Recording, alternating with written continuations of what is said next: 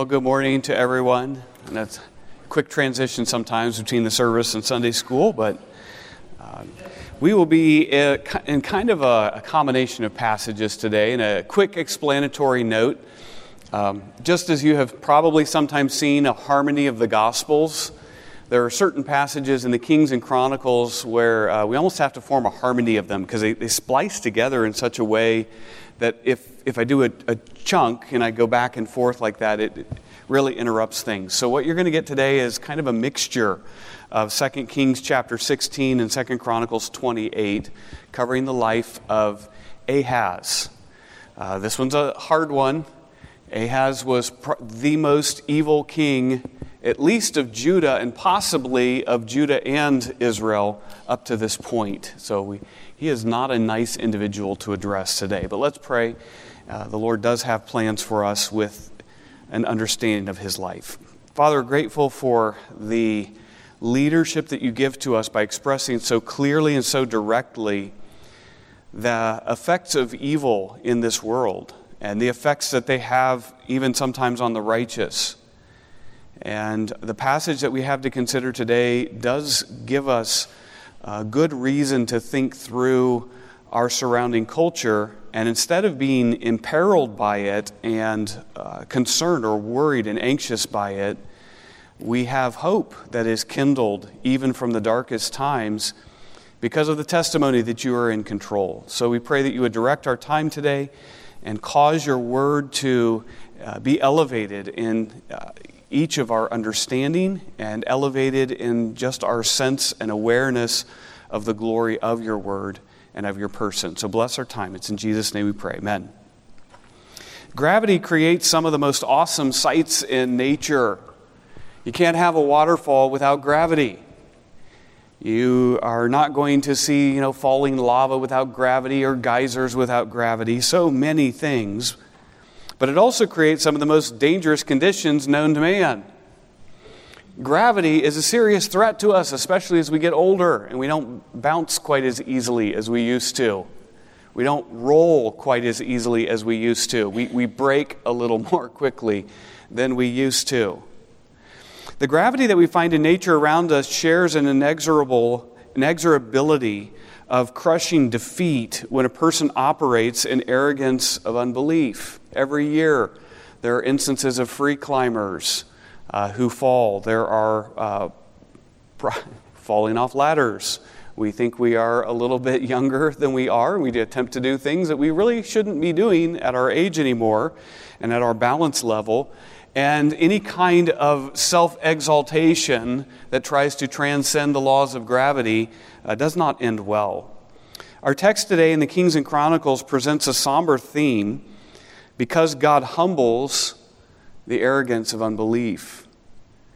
We may choose to lift ourselves up, and typically when we're lifting ourselves up, something's off in our thinking that is actually engaging in a form of unbelief or another. Either unbelief about the reality of our fallenness, unbelief about the reality of our limitations, and certainly unbelief about God's own person. Well, God humbles that kind of arrogance. And we see that throughout Scripture. That's not news to us, but we're going to see it illustrated in a fascinating way. And with the theme then that we are to trust the Lord, not our own thinking. Because when we start trusting our own thinking, we end in ruin. So let's look at 2 Kings chapter 16. We'll start with 2 Kings, and throughout the patterning that I have there on the screen for you, when the material comes from 2 Kings, it's going to be in normal font. And I know that anyone who listens to this online cannot see what we are seeing. When it is in bold font, it's 2 Chronicles. So you'll actually be able to see where I've spliced those together. Actually, I don't think it was bold. I think it was yellow font. Yellow font is Chronicles. So there you go.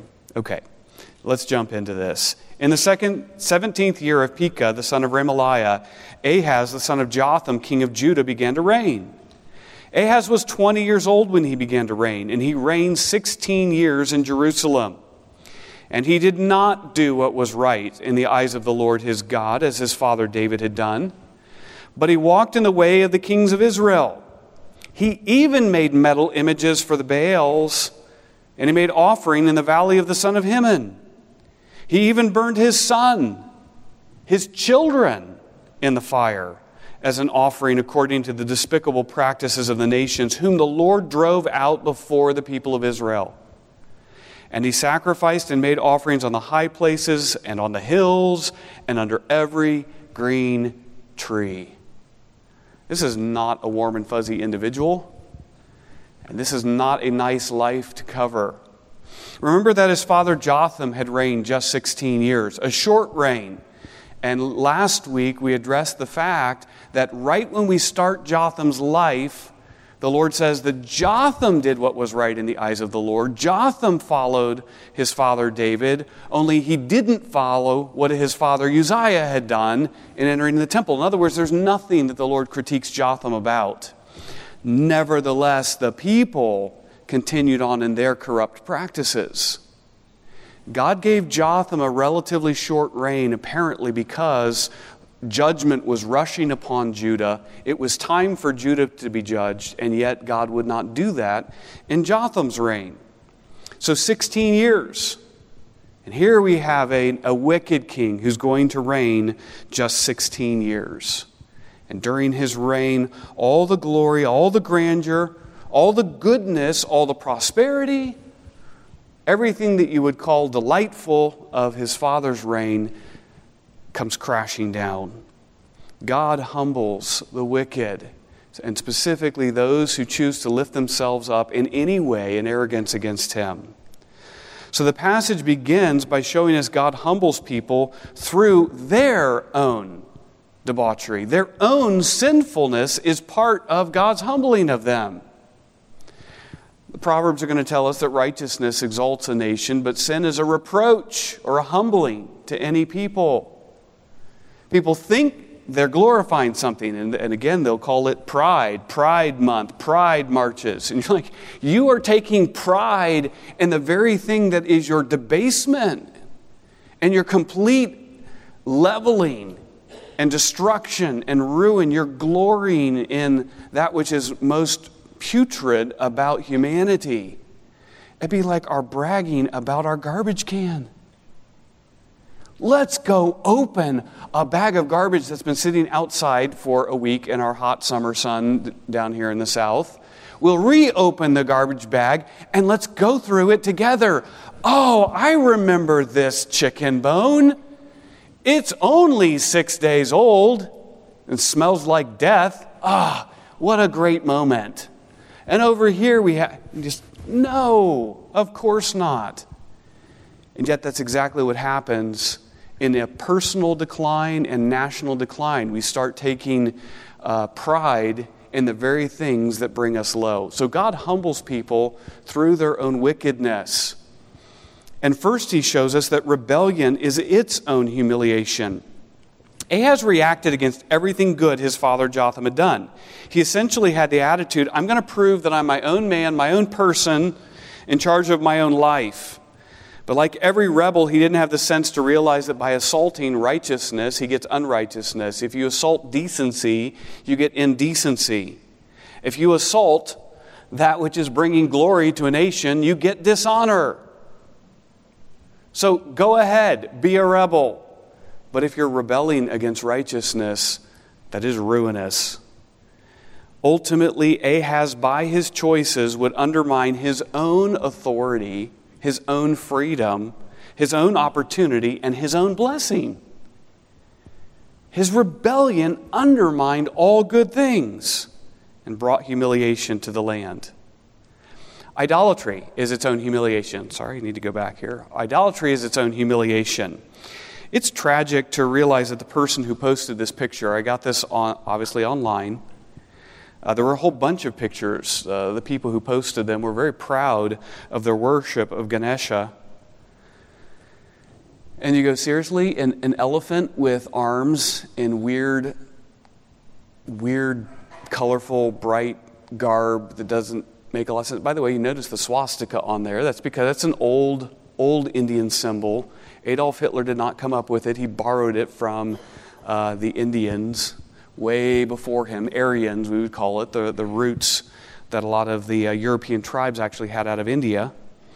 But is it any less tragic when you look at a picture like this to realize that people all over the civilized world worship the works of their hands? They worship their jobs. They worship success and achievement. They worship a vacation home and their cars. How do you know we worship cars? Anybody see a little incident this week that happened down in Florida where a prosecutor, Democratic prosecutor who was involved in the prosecution of some January 6th people, was in an incident in which a person slumped in his car. Apparently he passed out or had some kind of a seizure in the vehicle in front of him and slumped over the wheels. A couple of Good Samaritans jumped out of their cars and they ran up and started beating on his window. And apparently he came to, or they woke up, something happened. They got him alert again. And in his coming alert, he hit the gas pedal and hit the car in front of him. And then in just shock, he puts it in reverse and hit the guy behind him. Well, the guy behind him was a Democratic prosecutor who promptly got out of his car, went up screaming in a rage, smashed the guy's windows in, and then started stabbing him with a knife that he had in his car.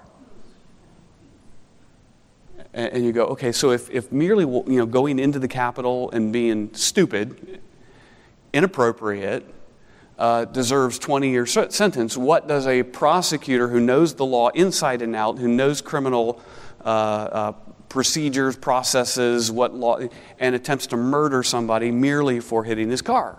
What does that deserve, sentence-wise? And yet you go, that can only arise from a heart that is worshiping all the wrong things. Well, dial it down to our road offenses, which typically aren't going to involve that kind of road rage, but maybe another one in which we still are saying that what we worship is our time, or what we worship is our being unencumbered by other people around us. And it takes us from being in a state of tranquility and peace and responsibility and distorts our faces and distorts our speech, and it brings us low. We're actually humiliated by our own responses. The things around us in the world don't deserve our allegiance, but in reality, the things that allure us are no less twisted and distorted than Ganesha is.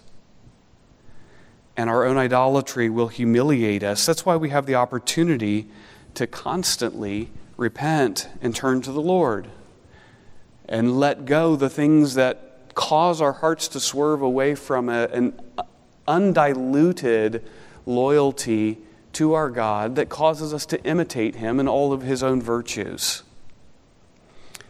Barbarity, third, is its own humiliation. Ahaz did not simply institute some old idolatry.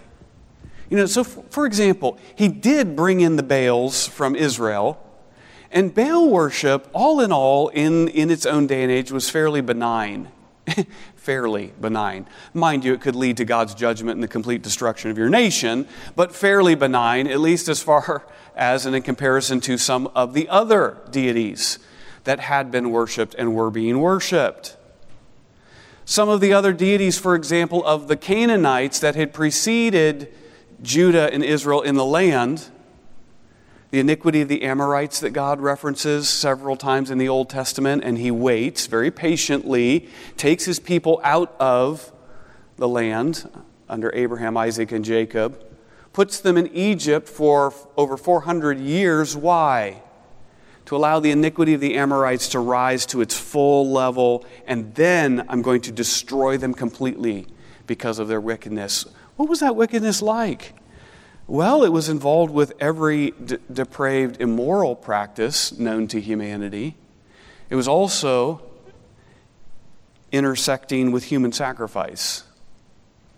The Sidonians and Tyrians were less concerned with stuff like that. Baal was not a god that was bloodthirsty. Sexually depraved, yes, but not bloodthirsty. People did not sacrifice their children, generally speaking, to Baal, but they did to the Canaanite deities,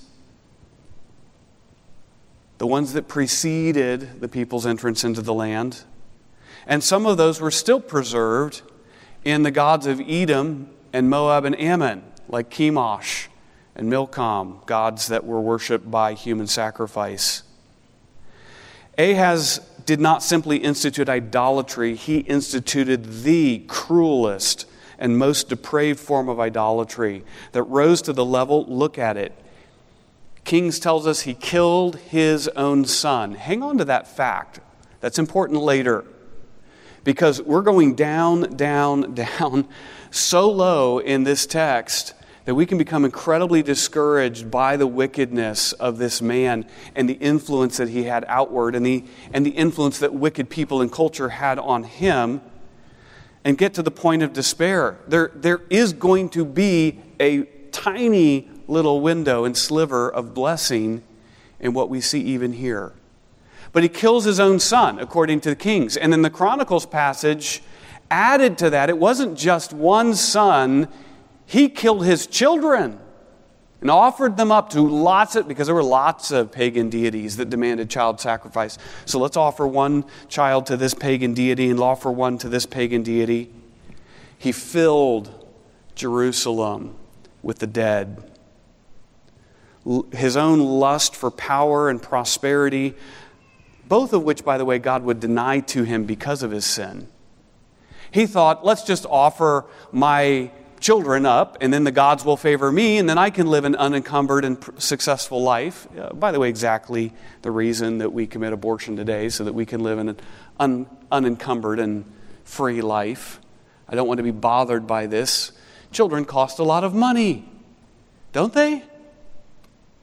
We're trying to persuade some of our children of that right now. It says, we help out in these ways. There's a lot of expense going on in the family due to, how much does this cost? Your clothing, your food, the additional car insurance to have one of you driving. And then you start adding male children and the cost goes up real fast, right? It's expensive. Why don't we just disencumber ourselves of that by... That's exactly the way our world thinks. Ahaz wanted power, he wanted prosperity, so let's just disencumber ourselves of children and get the pagan deities' approval in the process. This brings him pretty low. There's never been a Judean king quite like him so far. Manasseh, as far as I know, is the only king that exceeds Ahaz in wickedness. And God gave Manasseh an incredibly long reign in contrast to Ahaz for his own divine purposes. Therefore, the Lord his God gave him into the hand of the king of Syria, who defeated him and took captive a great number of his people and brought them to Damascus. Then Rezin, king of Syria, and Pekah, the son of Remaliah, king of Israel, came up to wage war on Jerusalem, and they besieged Ahaz, but could not conquer him. At that time, Rezin, the king of Assyria, recovered Elath for Syria and drove the men of Judah from Elath. And the Edomites came to Elath, where they dwell to this day. He was also given into the hand of the king of Israel, who struck him with great force. For Pekah, the son of Remaliah, killed 120,000 from Judah in one day, all of them men of valor, because they had forsaken the Lord, the God of their fathers. And Zikri, a mighty man of Ephraim, killed Maaseiah, the king's son, and Azrikam, the commander of the palace, and Elkanah, the next in authority to the king. Hang on to those names.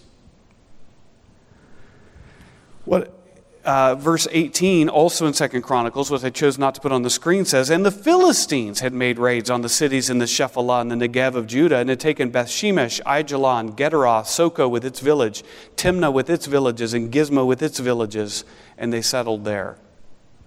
So what do we have coming up against poor Ahaz? Poor little Ahaz. The Syrians strike him from the north.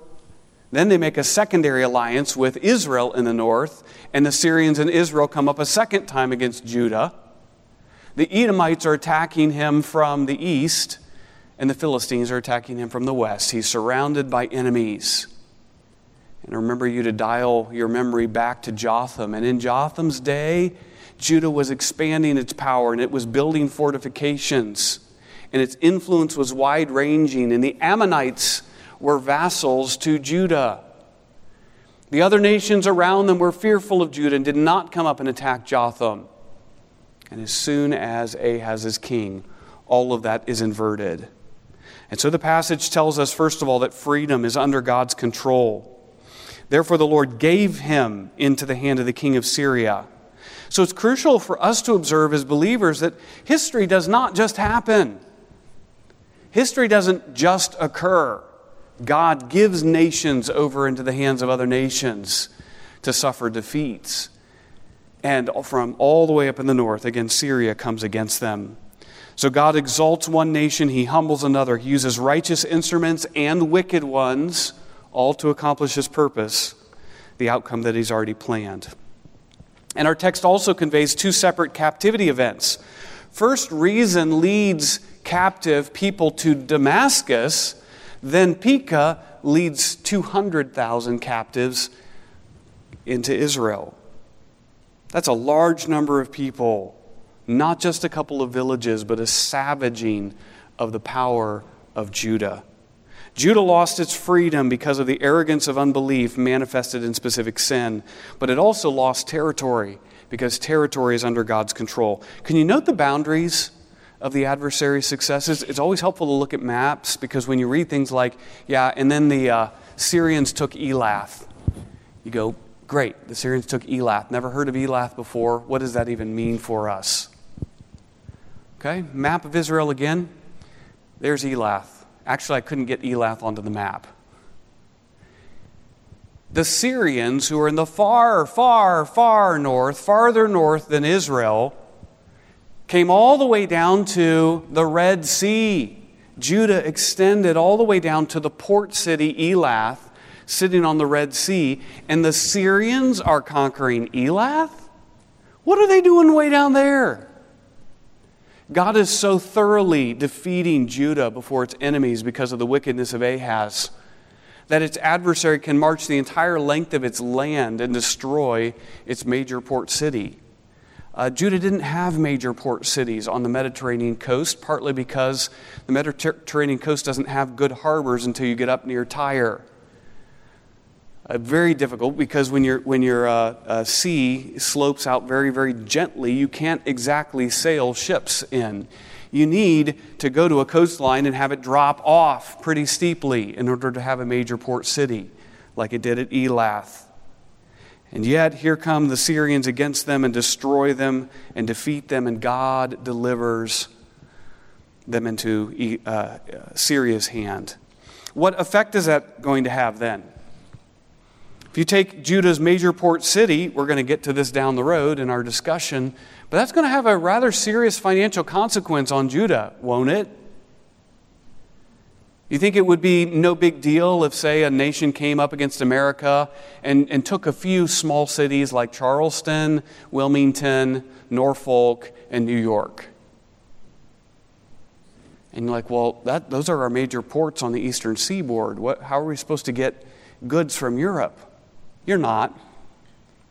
You're not, unless Europe sends its goods through the Panama Canal and back through, or sends them to Canada and then ships them down that direction to us. The cost of everything goes up and the ruin and wreck is occurring. But wait, it gets worse. The Philistines attack this entire region. Aijalon, there's actually a major battle that took place at Aijalon in which Joshua asks for the sun to stand still, right? That's when the people have penetrated far into the land and they're trying to conquer a consortium of kings that have come up against them. And he prays, Lord, we're defeating them already, but we need more time. Sun, stand still. And God stopped. I don't know how he does it. Did he merely refract light? Did he stop the rotation of the earth and yet somehow without all of us flying off into space from inertia? And the seas all sloshing to one side of the earth because they were already in motion. And we don't know how God did it. But for an additional 24 hours, they got sunlight and allowed them to carry on with their battle against the combined enemies that had come up against them. But that particular region, the Shephelah with the cities named here, Beth Shemesh and Aijalon. Beth Shemesh is the city, where the cows The Ark of the Covenant was captured by the Philistines for a period of time, and then they had all sorts of plagues. It sounds like the bubonic plague was striking them or something. It's like, we've got to get rid of this ark, otherwise the gods of the Israelites are going to kill us all. So they stick it on a cart and they send it up. And they're like, well, we'll keep the calves here back in our Philistine cities, and we'll check. Because the cows will normally want to return to their calves, and if they do what's normal, then we know that this was just an accident. It was just one of the happenstances of life that we were struck with plague. But if the cows do something that was completely abnormal, and they leave their calves crying for milk, and they just walk away from them and they go back to Judah, then we'll know that it really was the God of Israel that was up. And the cows left, and they made a straight line to Beth Shemesh. Didn't turn back. That's that region. It's a fertile region. You're not going to grow much down in the desert areas of Judah, but you can as you get towards the Mediterranean, because what you can't see on this map is that Israel is essentially shaped like this. Okay? Big peak in the middle, and that's the hill country of Judah and Ephraim. And then it drops off very steeply again to the Salt Sea and the Jordan Rift. Well, what happens as water, clouds, and things like that come off of a nice, warm, moist body like the Mediterranean Sea, and they start going up steep slopes? Any meteorologists? Okay. It all condenses, right? Because the water is going to be propelled upward, and as it cools, cooling is a condensation process, you're going to wring all the moisture out of the clouds on the slopes as you move up from Philistine territory towards Judean territory. So area that way is all fertile and green and prosperous, and you go into the hill country of Judea and you're down to just a few inches of rain. You drop off the other side and go into the Jordan Rift, and you're lucky if you ever see rain during the year in parts of the Jordan Valley. We're in a rain shadow even with Paris Mountain. Paris Mountain is a monadnock type mountain where it's just by itself sitting there, and there's not a lot of mountains directly around it. So if you happen to be on the east side of that mountain, you don't get much rain. Because the storms either split and go around you because of the force of the mountain, or the water condenses and rains on the west slopes and the northwest slopes, and it's dry by the time it reaches you. So this is happening all over the place, and the Philistines are taking territory then that Jotham had won, and it's the fertile regions. They're taking the breadbasket of Judah. There is another territory in all of Israel's land, but it's way up in the north. And remember, we're already fighting against Pekah, so it's not like he's shipping us a whole bunch of grain. If you lose the Shephelah, you're in trouble. And you're going to be reduced to camel herds and things that can live on scrub land in the Negev. Judah's reduction then is just to this little hill country.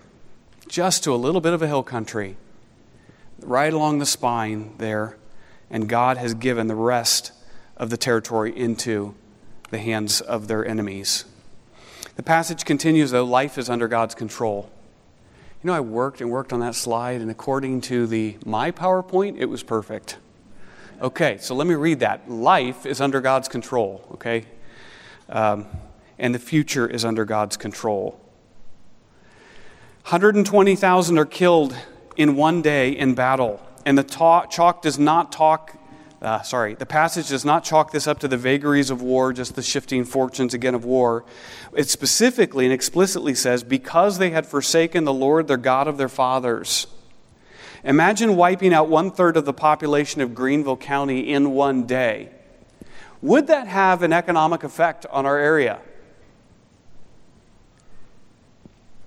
Especially if we selected from that, we killed not just 120,000, so 1/3 of Greenville County's population, but you killed the males all in one day. Depending on what the size of Judah was at this time, this was probably between 5 and 10% of its total manpower killed in a single battle Is that going to have an effect? What is that going to do to the women and children left behind? Now let's think here. You took our port city in the south, so that's gone. Our shipping avenues are gone. You took our fertile regions in the west, so our farming and breadbasket is gone. Now you kill the men that are needed to provide for their families, to protect the land in the future, to do all sorts of trades, and you kill them all in one day? The incredible effect that this is going to have on Judah is just absolutely profound. God humbles these people through military defeat. Life itself is under God's control, and even the victories and losses of specific and individual battles in history are under God's control. The most unlikely events have occurred in human history where small forces defeated large forces. And you know some of these. Some of you are historians. I love the story like this, the sinking of the Spanish Armada, where British ships sank a few Spanish ships and God sank the rest. And he did so through storms and through forcing the Spanish fleet entirely through the North Sea and then up around England and up around Ireland and coming back down to Spain. God dealt the biggest blow to the fleet. Many times in human history, God has demonstrated that life is under His control, and so it is even in our nation in our time. The future is under God's control. In the same battle, there's a really important statement in Chronicles. So let's look at verse 7 together again. And Zikri, a mighty man of Ephraim, a single guy, killed Maaseiah, the king's son, and Azrikam, the commander of the palace, and Elkanah, next in authority to the king. So Azrikam, as commander of the palace, is going to be like chief of staff. He runs everything. He's Mr. Logistics. He's going to run the food coming in, the military protection, everything related to the king's own household, and he's gone. Elkanah, next in authority to the king. Remember, a chief of staff is not generally next in the line of authority. He just runs everything. So this is the vice president killed in a single day. But look who was first. God killed, via Zikri, Maaseiah, the king's son. I told you we'd come back to this. The king himself killed his own son and his own children, sacrificing to the pagan deities. Then his heir goes out to battle, and God kills him in battle. Boy, this is a dark time. Good is going to come from this, but this is an incredibly dark time. God was getting ready for the next king to replace Ahaz. And in His mercy, He's actually removing the obstacles to that next king. Who follows Ahaz? Hezekiah. What is Hezekiah's disposition towards the Lord? He loves the Lord. He does what is right in the eyes of the Lord. He rebuilds, refortifies Jerusalem, and God expands him. This would be that same Hezekiah. We get to study him, fortunately, in just 2 weeks out, okay? So hang on. Good things are coming. But this is going to be that same Hezekiah that prays when Assyria comes and besieges Jerusalem again. And Hezekiah is going to tell the Lord, you know what? They are as powerful as they are bragging about, Lord. They are. Let's not hide it. They are just as powerful and we are just as weak as they're talking, okay? So we're not just saying it's mere boasting. But, Lord, I would like to remind you, on the other hand, that the other nations that they've conquered are following the works of their hands and mere idols, and you are not an idol. Just saying. And he leaves it in the Lord's hands. It's that Hezekiah that's going to come next. And yet, presumably, based on the way this narrative unfolds, Hezekiah wouldn't even have been king. But for the fact that Ahaz's wickedness reached this supremely high level so that he is killing his own children, and God is bringing judgment of a sort that he destroys the heir to the throne in battle. The future is under God's control. And we say this because there's always hope for the people of God. it is appropriate for us to point to the wickedness of the wicked and say it is just as bad, and the days are just as dark as we sense and we feel. There really are conspiracies of wickedness in this world. But God is continuing to orchestrate even the people that rise to power. And He can remove those who would be obstacles to His achieving righteousness, or at least a reprieve for the righteous for another generation. As we approach another political season then, consider the fact that God is doing something. He's not fulfilling my will. He's not fulfilling your will. He's fulfilling His will. But if the Lord so chooses, He could take us lurching towards complete wreck and ruin of depravity, and He can, if He chooses, bring us into a position where at least a more righteous individual, a more sound and moral thinking individual is the next ruler. And if not, then He's simply testifying that America's wickedness has reached the point where His judgment is going to continue falling. And if so, if that is true, we continue on in faith before Him.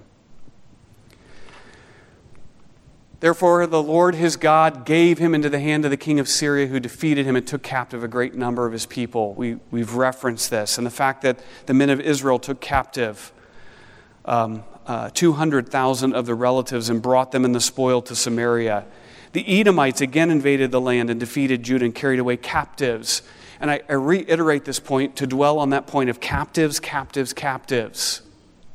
And Tiglath-Pileser, king of Assyria, came against him and afflicted him instead of strengthening him. Ahaz tried to buy off Assyria's favor by saying, we'll become your vassals and we'll give you a bunch of money. It only partly worked. They did become vassals, but Tiglath-Pileser never really cared about them. And it says he afflicted him instead of strengthening him. God humbles people through profitless servitude. Look at all these new masters. Again, I remind you that under Jotham, Judah was free and other people were Judah's servants, other vassal states. Now that is completely inverted. Verse 5. Syria wins and takes people captive. Verse 8. Israel wins and takes people captive. Verse 17, the little old Edomites win and take people captive. Verse 20, Tiglath-Pileser wins, and instead of helping and strengthening him, he afflicts them. So there is bondage brought on the people because of their sin. Everyone is lining up for his pound of flesh. The modern form of this may take the form of servitude to foreign powers, or can also occur internally. Is there any way in which we are steadily brought under bondage and servitude? You say, well, what's the nature of bondage as opposed to employment? In employment, I kind of pick my own job. I go out and I can interview, and hopefully the interview goes well, and say, this is a job I'd like to have. You get hired, you negotiate for pay, and if they don't pay me enough, I leave. What's the difference between that and slavery? Slavery, you can't leave. In slavery, you don't get to determine how much of your resource is given to the slave owner. Does that sound something like this? The federal government now takes between 25 and 52% of every dollar earned, depending on your tax bracket. So if you're low tax bracket, 25% is going to the federal government. Now they pretend like it's not, because they layer the taxes and they spread them out and they put some of them over here and some of them over there, and they call some of them not taxes, but it's really just taxes. They're trying to hide. It's a shell game. They're trying to hide how much you're really taxed. States then take an additional up to 13% in income tax. South Carolina is not that high. It's generally more around 5%. But then again, you have a 6% sales tax on top of your 5% income tax, so you're back to around 11%. But wait, there's more, because then most states have property taxes that, depending on how much property you own, how many cars you have, how much is another 2 or 3 or 4 or 5 or 10% of, all told. Oh, by the way, there are local and municipal taxes. And if you live in an HOA, that's a tax. That's a tax, because if you refuse to pay it and say, I'm not paying this whatever maintenance fee thing, that's fine. They'll take you to court and put a lien against your property. Guess who's the master? The HOA is. You're renting. You're renting from the federal government, you're renting from the state government, you're renting from local governments, and you're even renting from your HOA. You don't own anything. Boy, that's discouraging. And it has happened as America has departed from, as we depart from the Lord, taxation will continue to grow. Why? Because servitude, profitless servitude, is a main feature of God's judgment on a people. Let's just show you a few other things real quickly. So Tiglath-Pileser comes against them. Ahaz took a portion from the house of the Lord and from the house of the king of the princes and gave tribute to Assyria. It did not help him. Ahaz took the silver and gold that was found in the house of the Lord and the treasuries of the king's house and sent a present to the king of Assyria. God humbles the people through financial ruin. Again, just 1 week ago, we explored the increasing glory and strength of Judea. I know you took notes, so you probably have this fresh on your memory. How much money was flowing into his treasury every year? $2.6 million in tribute money. Enough food to sustain 60,000 citizens. Now the inflows have become outflows. Outflows have become a stream, and a stream is a torrent. Obvious financial hemorrhages here. Ahaz steals from the house of the Lord, adds money from his own treasury, and taxes the rulers of the people just to pay a bribe. Later, he cuts up all the valuable articles of gold, silver, and bronze from the temple, since both he despises the worship of the Lord and he needs more money to pay a bribe. But there are less obvious, more pernicious forms of financial hemorrhages. Those 120,000 soldiers killed in one day, that's financial hemorrhage. A nation does not recover from the loss of 5 to 10% of its manpower easily. Judah's loss of the port city, every surrounding nation is attacking Judah. In the change of one king to another, Judah has shifted from creditor to debtor nation, prosperous to ruined. When God decides to humble a people for their unbelief, because of their unbelief and their pride, nothing is safe. In the time of his distress, he became more faithless. Let's just run through this really quickly. Okay, basically he goes up and copies an altar of Damascus and starts using a new altar and worshiping a pagan god. There's so much here. God humbles people through their own warped thinking. Here's how the thinking goes. Syria defeated us in battle. True or false? True. The gods of Syria must be stronger than our God. Therefore, I will worship Syria's gods. That's his thinking, and the passage explicitly says so. But wait, Ahaz was already worshiping the Canaanite deities, so shouldn't he have reasoned this way? Israel defeated 7 nations in battle, each of which was greater and stronger in its own military might than the entirety of Israel when it invaded the land. So how in the world does this little old Israel invading the land defeat entrenched nations, established nations with standing armies, each of which is stronger than they are? The God of Israel must be stronger than the gods of the pagans, therefore I will worship Yahweh. And yet, before Syria ever attacked him, he had already abandoned the Lord. You think, this is complete incoherent thinking here. If your second line of reasoning was true, then you should have reasoned the same way back over here and never departed from the Lord in the first place. But if your second line of reasoning is false, then so is that. It's all messed up. Is there any coherence to the thinking of people today? Or do they do whatever they're going to do in any given moment? And finally, very end, Ahaz slept with his fathers. They buried him in the city in Jerusalem. They did not bring him into the tombs of the kings of Israel. God humbles people through final ignominy and obscurity. Ahaz wasn't even treated like a king. He's just a common jerk. Bury him like a common jerk that he is. I know that sounds really harsh, but that's God's attitude and opinion of him. Ahaz sought the favor of everyone. He became all things to all men, and he was nothing to God. So 2 verses summarize his life. The Lord humbled Judah, and in the time of his distress, he became yet more faithless to the Lord. I've always been a bit scared of heights. It may have something to do with my profound balancing ability. Sometimes I can even stand upright as long as both my feet are on the ground. Once I worked with a guy who had no fear. His name was Dave, and we were building a 3-story house that also had a basement under it. We were up on the 3rd story, starting to put some of the rafters on for the roof, and Dave fell off the steep side of the house. It was built into a bank, so 4 stories that he has to fall down. And in his case, fortunately, Dave was about as agile as a cat. And as he passed the 2nd story, he reached out, grabbed a windowsill on the way by, caught himself on the framing, curled into a ball, rolled through the window, landed on the 2nd floor, and walked away, and was laughing giddily from the experience. I was shaking, I think, more than he was, although something about his taking the afternoon off might have. Dave was a little too overconfident. He was a little too overconfident. He had built houses his entire life and just assumed that he could do this and get away with it. And because of it, gravity took effect and almost led to his serious injury or death. We have to recognize that in some sense there are things at work in the spiritual world in which God is inexorably acting more forcefully, more directly, more intentionally, obviously, and more intelligently than gravity. But he humbles the arrogance of unbelief, and therefore we as his people have to continue trusting him, even in a dark age. Father, we're thankful for this testimony of Ahaz. It's been very dark, and yet there's always hope.